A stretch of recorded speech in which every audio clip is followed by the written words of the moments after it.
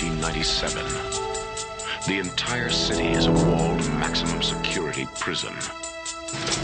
The bridges are mined. The rivers are patrolled. And the United States Police Force has everything under control. This is the Diabolique webcast, and I'm your host, Stephen Slaughterhead. Joining me on this episode is Brett Michel. Brett's the film critic for The Improper Bostonian and a fellow member of the Boston Online Film Critics Association. On this episode, we're going to discuss John Carpenter's 1981 film, Escape from New York, which has been released on Blu-ray by Shout Factory. So let's get right to it.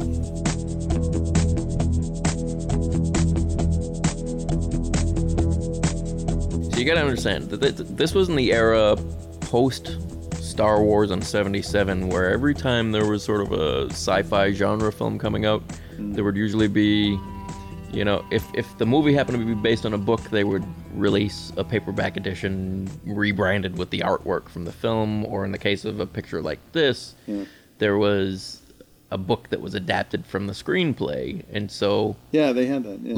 Like many of the movies of the era, I would get really excited about it in advance, and I would go and pick up the paperback, and I would start reading it. And because I was so young, you know, I would have been 11 when this movie was coming out, Escape from New York.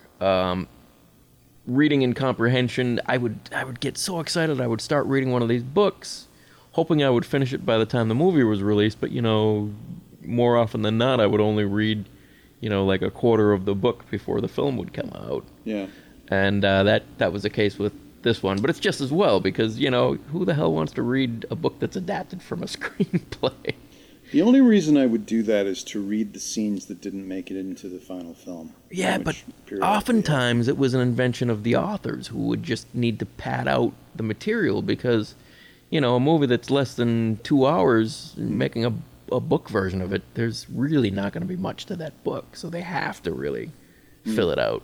So it's not even necessarily stuff that's been cut, although that would happen too. Yeah, well, it happened for Escape from New York. They had the whole Colorado bank robbery scene right at the beginning, which of course is included in this new Blu-ray that's just been released. Yeah, and it's actually it's a really fun sequence. You can see why they cut it. And I think Carpenter for a while toyed with the idea of putting it back into the film, but then when you watch the film again, you know, I believe I had read that he said that realized that the movie doesn't get going until Snake arrives in New York.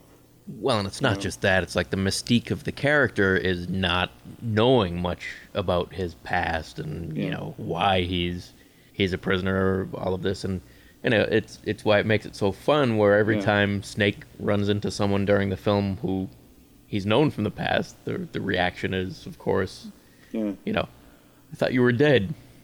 I think the book kind of delved into Snake's past, too, because it talked about him serving in some Air Force or something. You flew that something or other jet over the Battle of Leningrad. Right, and see, that's sort of a throwaway line, but it says a lot.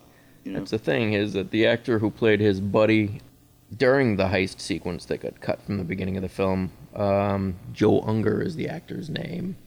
They interviewed him in the... they do. There's a 10-minute interview with him in this new disc. And it's a little bit sad, because, you know, he felt like it was going to be a big break for him, and it got completely cut out of the movie. But you can still see it now on the disc here.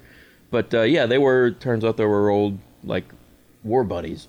You know, they're doing favors for each other, but it's also nice just having Snake being sort of like the lone wolf mysterious, too, though. Yeah, you know, keep the mystery, keep him being, you know, a guy doing it on his own. Yeah, it's a better character that way. Yeah, you know, that just reminded me. I'm kind of making a stretch here, but I was just reading the book, The Making of Major League, and Jeremy Piven had all of his scenes deleted from the movie, and he had thought that was going to be something that sort of put him on the map. Yep. You know, it's like anyone who's ever acted in a Terry Malick film. Really? Oh yeah. I mean, he'll shoot major roles and then just cut them from the film completely. I mean, that happened with The Thin Red Line. I didn't know that. What was the deal there? Adrian Brody. He was, you know, pretty much the star of the picture. And then his role was pretty much left on the cutting room floor. That'd have made it a 4-hour movie, though. Right, well, I mean, in the script, he was the lead, but it just, Terry sort of finds his way. Kurt Russell is an interesting choice for this because I do remember, and I think many people who were, aware of Kurt Russell's career back in 1980, that the whole strange sort of casting, because he'd been known for Disney films. Right, and, I mean, you got to figure this was kind of a risk putting him in this kind of role back then. It's no problem for us to see it this way today. No, it's because of this movie. Then, this is the movie that made Kurt Russell who we think of as a Kurt Russell. Yeah.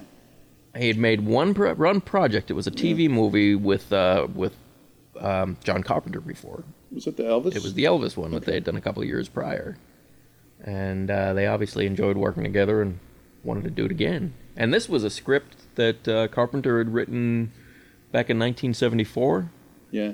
And when they got the money to do it, and it was a really low-budget picture. It was only $5 million back then, which they stretched really about as far as they were going. I think they got lucky with some of the locations, finding the right places, Well, the locations are, shall we say, all over the map.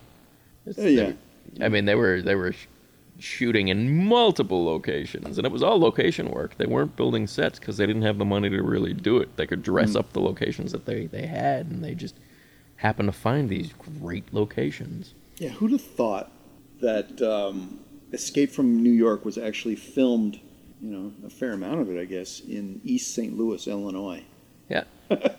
Which had apparently just had a massive fire, and so they were using all the destruction that was there. But even doesn't shine kindly upon filmed on location in East St. Louis, Illinois. Well, some of the interior of the World Trade Center is actually the campus of Cal Arts, and they needed graffiti all over the walls, and so they had apparently taken some of the students from the school, and what they did was they just put sort of facades on the walls that the kids could go and just sort of spray paint and draw all over.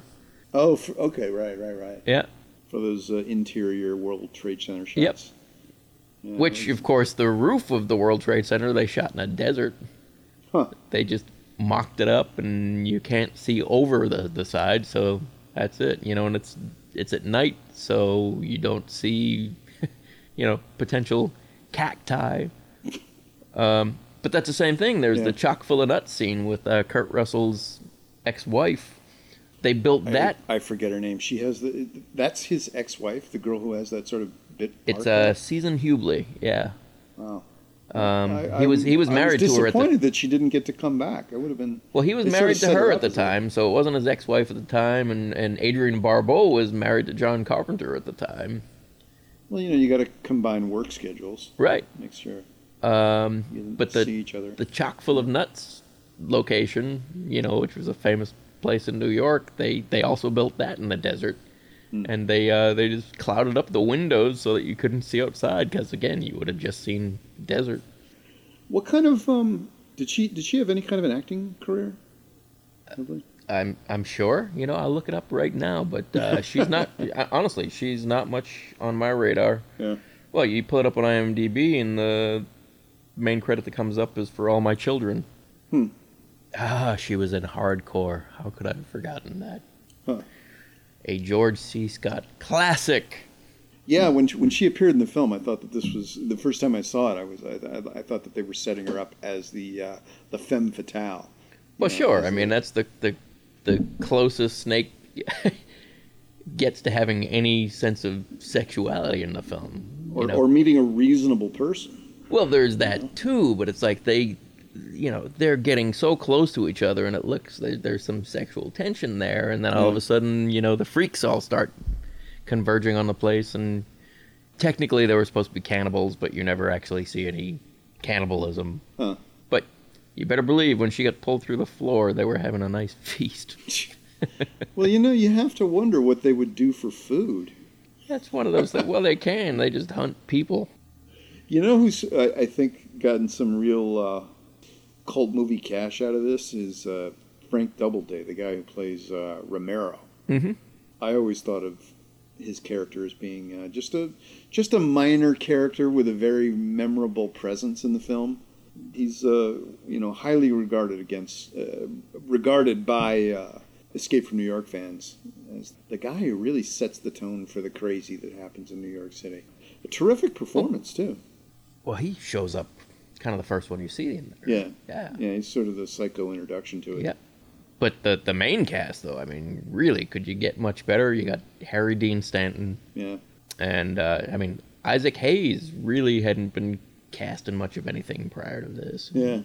Donald Pleasance, I mean, let's not forget about Donald Pleasance. Still makes me laugh that he's cast as the President of the United States, and yet he still has his British accent. And with Ernest Borgnine, I actually thought at the time that this is Ernest Borgnine kind of slumming it. He looked like he was having a blast. I mean, the introduction to his character in the movie still makes me laugh. He has this long stretch of his career, through the 80s and maybe in the late 70s where he does, and into the 90s where he does these, he became like a B-movie actor. He was just taking anything. This is a guy who won an Academy Award for Marty back in the 50s, and his agent told him, look, you can't take certain roles, you can't just win a Oscar and then go work at Woolworths the day after. Could you even imagine this film without him? No. I did come to learn that his character was added late in the game by, what's his name? Nick Castle. Mm-hmm. Did some writing on the film, and he added the... and a little bit of trivia here, Nick Castle is the actor... Well, he's a writer-actor, but he infamously played Michael Myers, the Shape, in the first Halloween. That's right. Which didn't he also direct The Last Starfighter? Is that the same Nick Castle? He does have a handful of directing credits. I should know this, actually. I think he and Carpenter went to... He did. He did. It was in '84. I know he had done Tag, the assassination game. Huh. Which, I don't know if... No, I don't think I've ever seen it. Is that like laser tag or something? Well, this became sort of a big thing when I was going to school, where you would have... It was paintball within this movie, Tag. Okay. Tag stood for the assassination game. And it was on a college campus, and people were playing assassins on campus and shooting each other with these paintball guns. And, the faculty didn't like it at all, but someone playing the game decided to actually start killing people. Oh, okay. Yeah, they were mentally unhinged, and so that was the thrust of that film. But back when that movie came out, I was in middle school at the time, and so driven in part by this film, we had water pistols, and so you had these different teams going around our schools, and you'd be shooting each other with these water guns at school, and it led to like this big banning of water guns at school. It became a big problem all throughout Boston. Getting a little off topic here. No, that's okay. I got to thinking, isn't Escape from New York, wasn't it rated R? It was. And your parents let you see it? Well, you got to understand, I had my oldest brother was 10 years older than me. Oh. And so he would take me to the movies all the time. Yeah. And he was a genre fan. I mean, he took me to see Jaws when I was 5 years old. Wow. This is a story I love to tell about that, is the first time I saw it. I left that theater just queasy from what I had seen, Lucky you. My parents wouldn't let me see it. But, nevertheless, we went back and saw it the next day. Yeah. And I saw it countless times that summer. And, I may have felt queasy that first time, but it was just nothing but exhilaration from that point in. Me, I remember being infatuated with Adrienne Barbeau. Well, there's a lot to be infatuated with there. Yeah, that was certainly a draw. She's 70 years old now. Wow. And she still looks good. Was this before or after Swamp Thing? I think it was before Swamp Thing. It was before. Yeah. Yep. Swamp Thing was, I think, a year later, maybe 2 years later.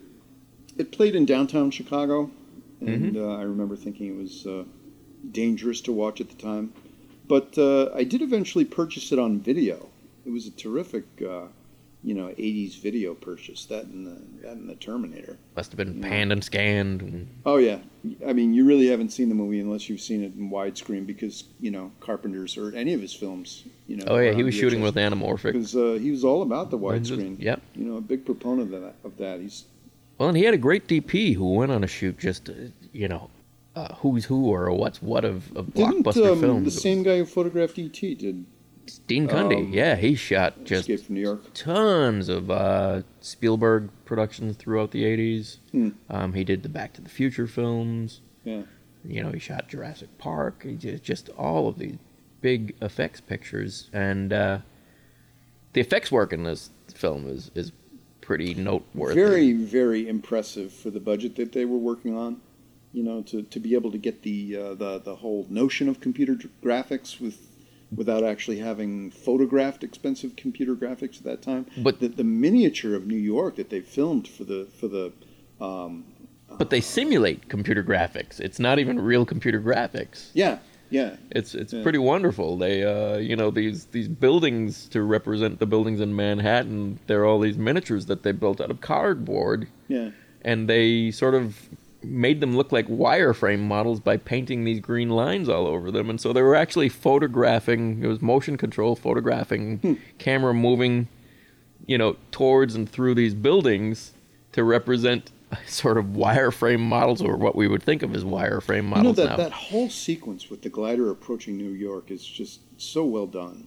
The miniatures just amazing, and it looks convincing. Yep. And it was helped by the fact that it's shot to be nighttime, and it was shot inside of a warehouse. But because there aren't any lights in any of the buildings, they didn't have to worry about the scale being. Well, right. It actually really helped the scale. Right. It was trying to figure out how to have the water surrounding Manhattan look real, and the way they did that was nice too. It was just a painted floor. Really? Yeah, it was just the reflective surface. It just, had a little bit of a ripple effect. It was a concrete floor that they had painted on top of. But one of just love this ingenuity.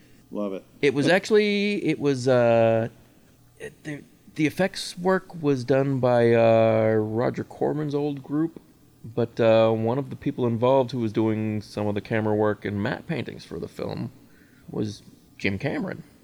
I wonder if this was his first. No, I think his first gig was Humanoids from the Deep. Well, he had worked on Battle Beyond the Stars, but on this picture, I mean, he did some really notable shots. The establishing shot of Air Force One at the beginning. Yeah.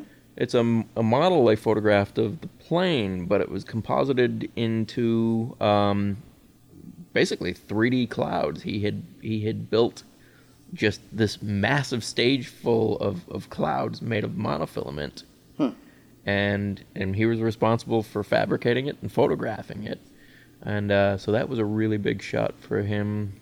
There's a matte painting, a matte shot during one of the few daylight sequences in the movie. Oh, that's right. That's over Central Park when their helicopter's doing an airdrop. Yeah.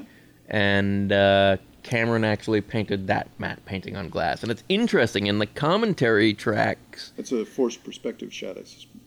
No, it's not. They filmed the glass live with the...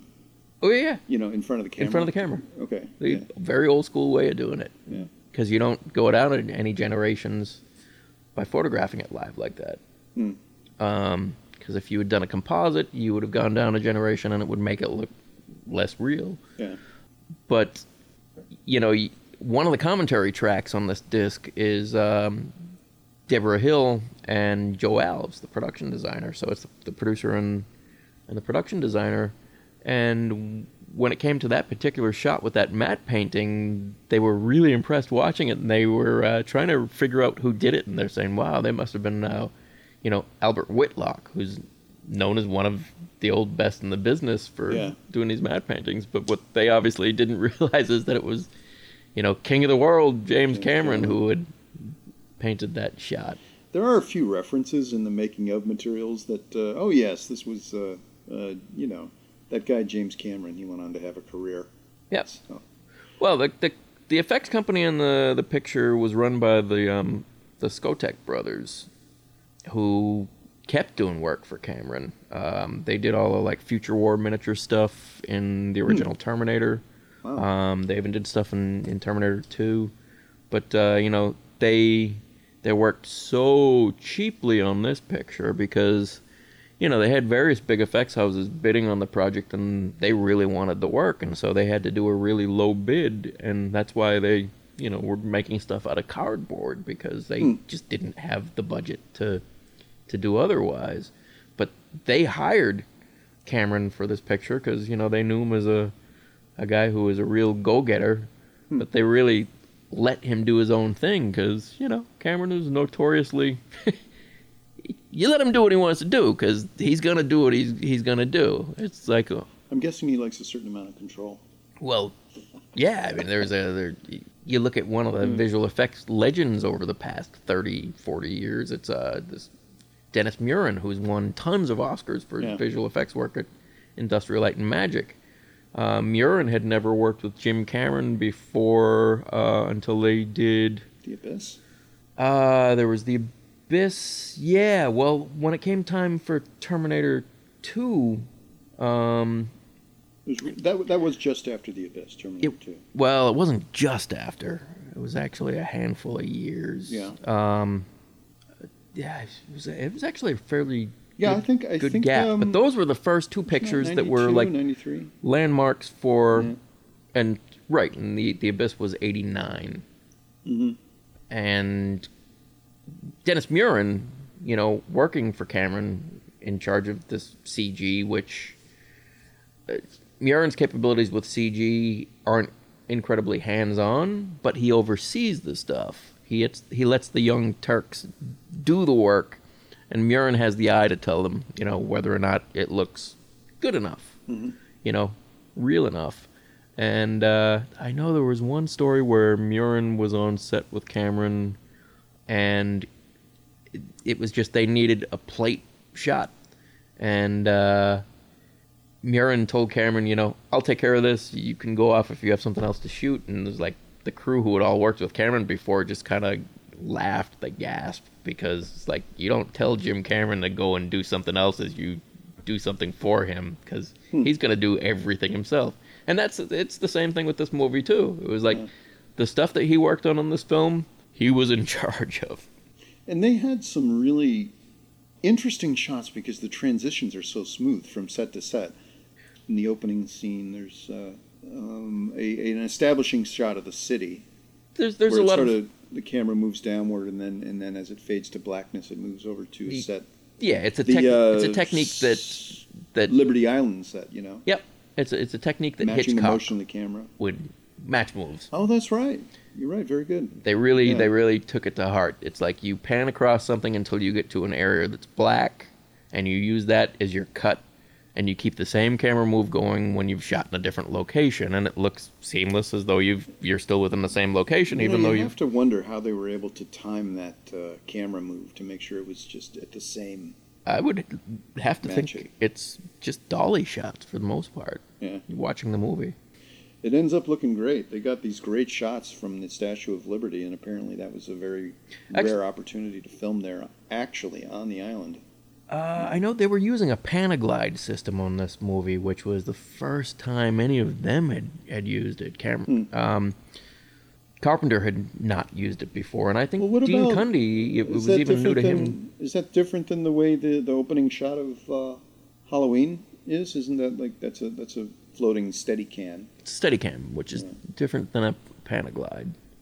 But I mean, these are movies that were just packed with ingenuity. It's kind of like the early Sam Raimi pictures, or even the early Jim Cameron pictures. You don't have a budget to make what you really want to make, and yet you end up making something that's in a lot of ways better because you're forced to just come up with anything you can to get your vision on screen. Yeah, in particular, those glider shots, that shot later on in the film where they push the glider off the top of the World Trade Center. You like the shot where it's falling through the air? Yeah. Okay, that's one shot that I've never particularly cared for. It's a composite shot with the glider tumbling, and even the effects technicians aren't terribly thrilled with that shot. They wanted to shoot a reverse angle. They wanted to see the glider tumbling towards the ground. The way it is in the film is you see it tumbling towards the camera. And they actually thought they would take one of their models and take it up to a rooftop and drop it down and photograph it. But the feeling was, then they would be destroying the model. And save the model. No one wanted to do that. But yeah, the Skotek brothers aren't terribly happy with that shot. Out of any in the film, I think that's the one they wish they had done differently. You made a good point about the new Blu-ray before recording.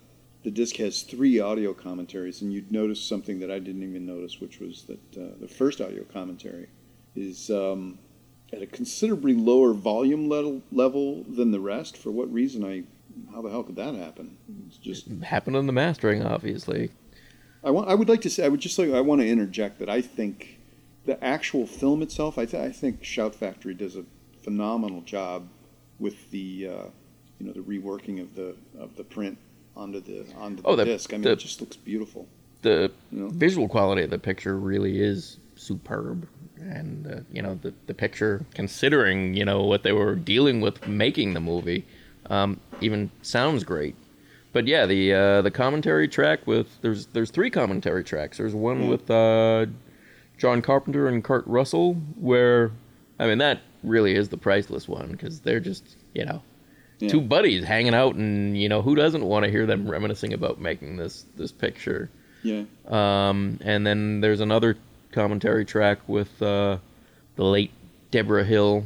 I think she died back in 2005, and these tracks would have all been recorded back for the 2001 20th anniversary DVD release. I would love it if somebody out there wrote a biography of Deborah Hill. She has a very interesting career. Well, and she produced all of Carpenter's early work. Yeah. But yeah, there's a commentary track with Deborah Hill and Joe Alves, which is also interesting. But unfortunately, the third commentary track, which is with Adrienne Barbeau and Dean Semler, the cinematographer, is just the Dean Semler or Dean Cundy? Cundy. Did I say Semler? Yeah. Ooh, big mistake, Brett. Yeah. No, it's Road Warrior and Dances with Wolves. Dean Cundy. Cundy is the man, and I've probably been calling him Semler all along here. Bad, Brett. You get your deans mixed up. Bad. I won't make the dean's list with that. But yeah, the audio level on that track is just so low, where with my audio setup, I was having great difficulty getting through it because I just couldn't hear a lot of it. Hopefully, if they press more versions of the disc, they can go back and... I wonder if it was just the disc or if it's on every one. I don't know. But this particular disc had I don't know. I mean, I would tend to think once you're dealing with the digital assets like that, everything's probably gone out like that. I did like that one of the bonus features on the discs that is the interview with the still photographer Kim Gottlieb Walker. Terrific photographs. I like those candid moments. I don't recall the name of the book, but I assume it's on John Carpenter or just on. It's all her production Carpenter stills on the set or something. Like that. Yep, Carpenter's in the title of the book. Terrific photos. I like the idea of like some, still photographer who was just, trying to get her first job and is afforded this opportunity to photograph the making of a film that becomes a cult classic. So she has all these, terrific shots. And as she says in this interview with her, which is also there to promote the book, which, hey, it worked. I'm curious to check it out myself. She's saying, it's a different era. She was the unit photographer, the still photographer on this production. And she said, nowadays, everyone has a cell phone on these sets. Oh, right. And so a lot of these productions won't even hire unit photographers now, which is a shame because, now the first movies you ever see from a film are the ones that leak onto the internet. And there's no control over these shots. So that's why anytime you see someone in costume and everyone's bitching, oh, this looks terrible, it's because there's no control over the image whatsoever.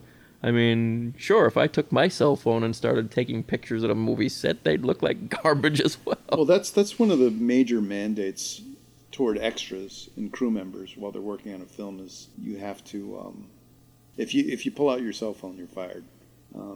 She also, Kim Gottlieb, she mentions the fact that it was also at a time where they didn't have, cameras weren't muted. So you couldn't actually take a photo while they were filming the scene because they'd pick it up. Right. Also, there's a terrific interview on there with the co-composer and how fans still dig the soundtrack.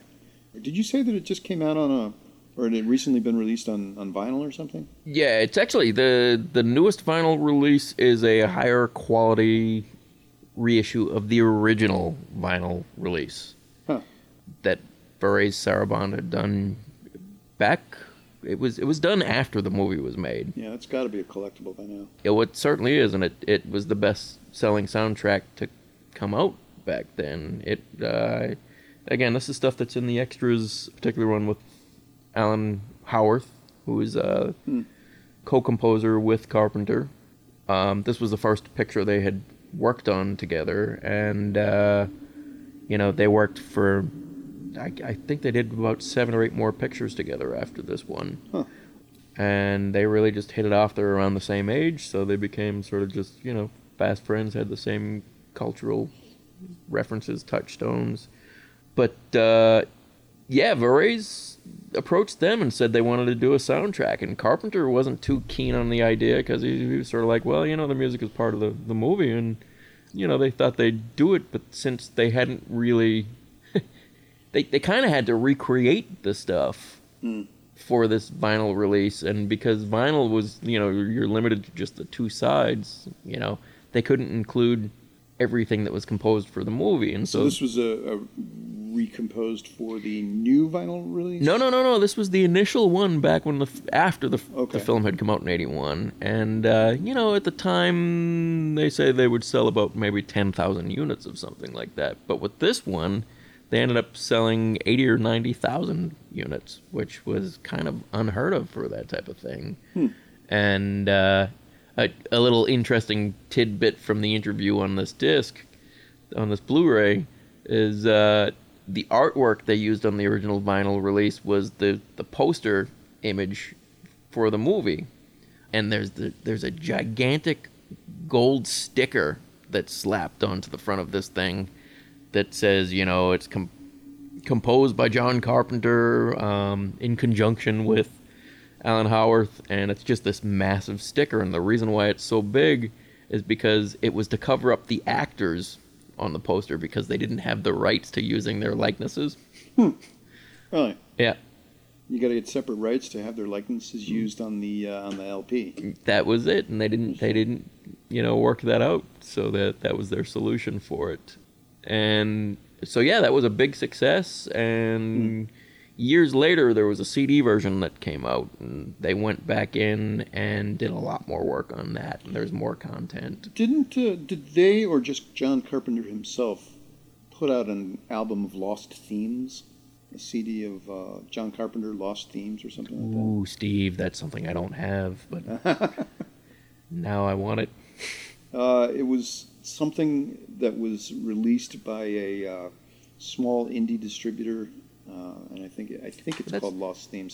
I know there's somebody out there listening, knowing what it is. That's all there is these days is these small indie distributors. There's no more big labels releasing this stuff. We could talk a bit about Russell. Well, we've barely spoken about him because this is his favorite role he's ever done. Yeah, and he really pushed to make the sequel that came out, I think it was 96. So it was, well, it's because it's not nearly as good. It doesn't have the thrust that this one does. And it was, honestly, it was more comical. Yeah, I immediately think of Steve Buscemi. Yep. Wasn't, what's his name from Easy Rider? Peter Fonda. Peter Fonda, they had the surfing scene. And... doing it out west doesn't it doesn't have the darkness that New York might offer. For those video game fans who might be listening in here, we wouldn't have the Metal Gear Solid series if it wasn't for Escape from New York. Oh, that's right. Isn't one of the characters named after... It's Solid Snake, or just Snake, you know? It's with his eye patch, and it's all taken wholesale out of this. Even the second game in that series, there was a character named Iroquois Pliskin, who it turns out is just Snake in disguise. And, yeah. You know, the other thing about this movie is the production design is so quintessentially 80s, you know, with the... Oh, well, the neon. One thing I meant to say earlier is, you know, seeing this as an 11-year-old, I had never been to New York yet. You know, we only live here in Boston, we're about 3.5 hours away, but I had not yet been to the Big Apple yet. And so, you know, I see this movie, and of course, this movie to me is New York. You know, they may as well have shot the whole thing in New York, because this is my idea of New York. So You've seen Escape from New York, so you know how they live. Right. So once I finally get to the city, I'm like, this is nothing like this movie. And yet they created this world that was so believable that I absolutely bought off on it as being New York, when it's really an amalgam of all these different locations, and, you know, California and the Midwest. And it's funny now watching the, you know, the big climax of this movie, when they're trying to get out of Manhattan. They're having to cross this bridge that's just booby-trapped with these bombs. And story-wise, it's very simple and clear. You know, everybody has this hope that they're going to make it, that they're going to be able to get out of their, it's just their bridge life sentence, you know? The bridge they're crossing is so tiny. There's no bridge going out of New York that would be this size. Yeah, they were able to find a bridge in East St. Louis, Illinois, and... I don't remember where I was reading online, but apparently they bought the bridge for $1 and then sold it back to the city. Yep. After filming was completed. So, but again, it's brilliant use of the stuff in the movie. You know, I'm almost sad that the real New York doesn't look more like what's in this movie, even though it's a prison. This movie certainly gets an award for locations. As well it should.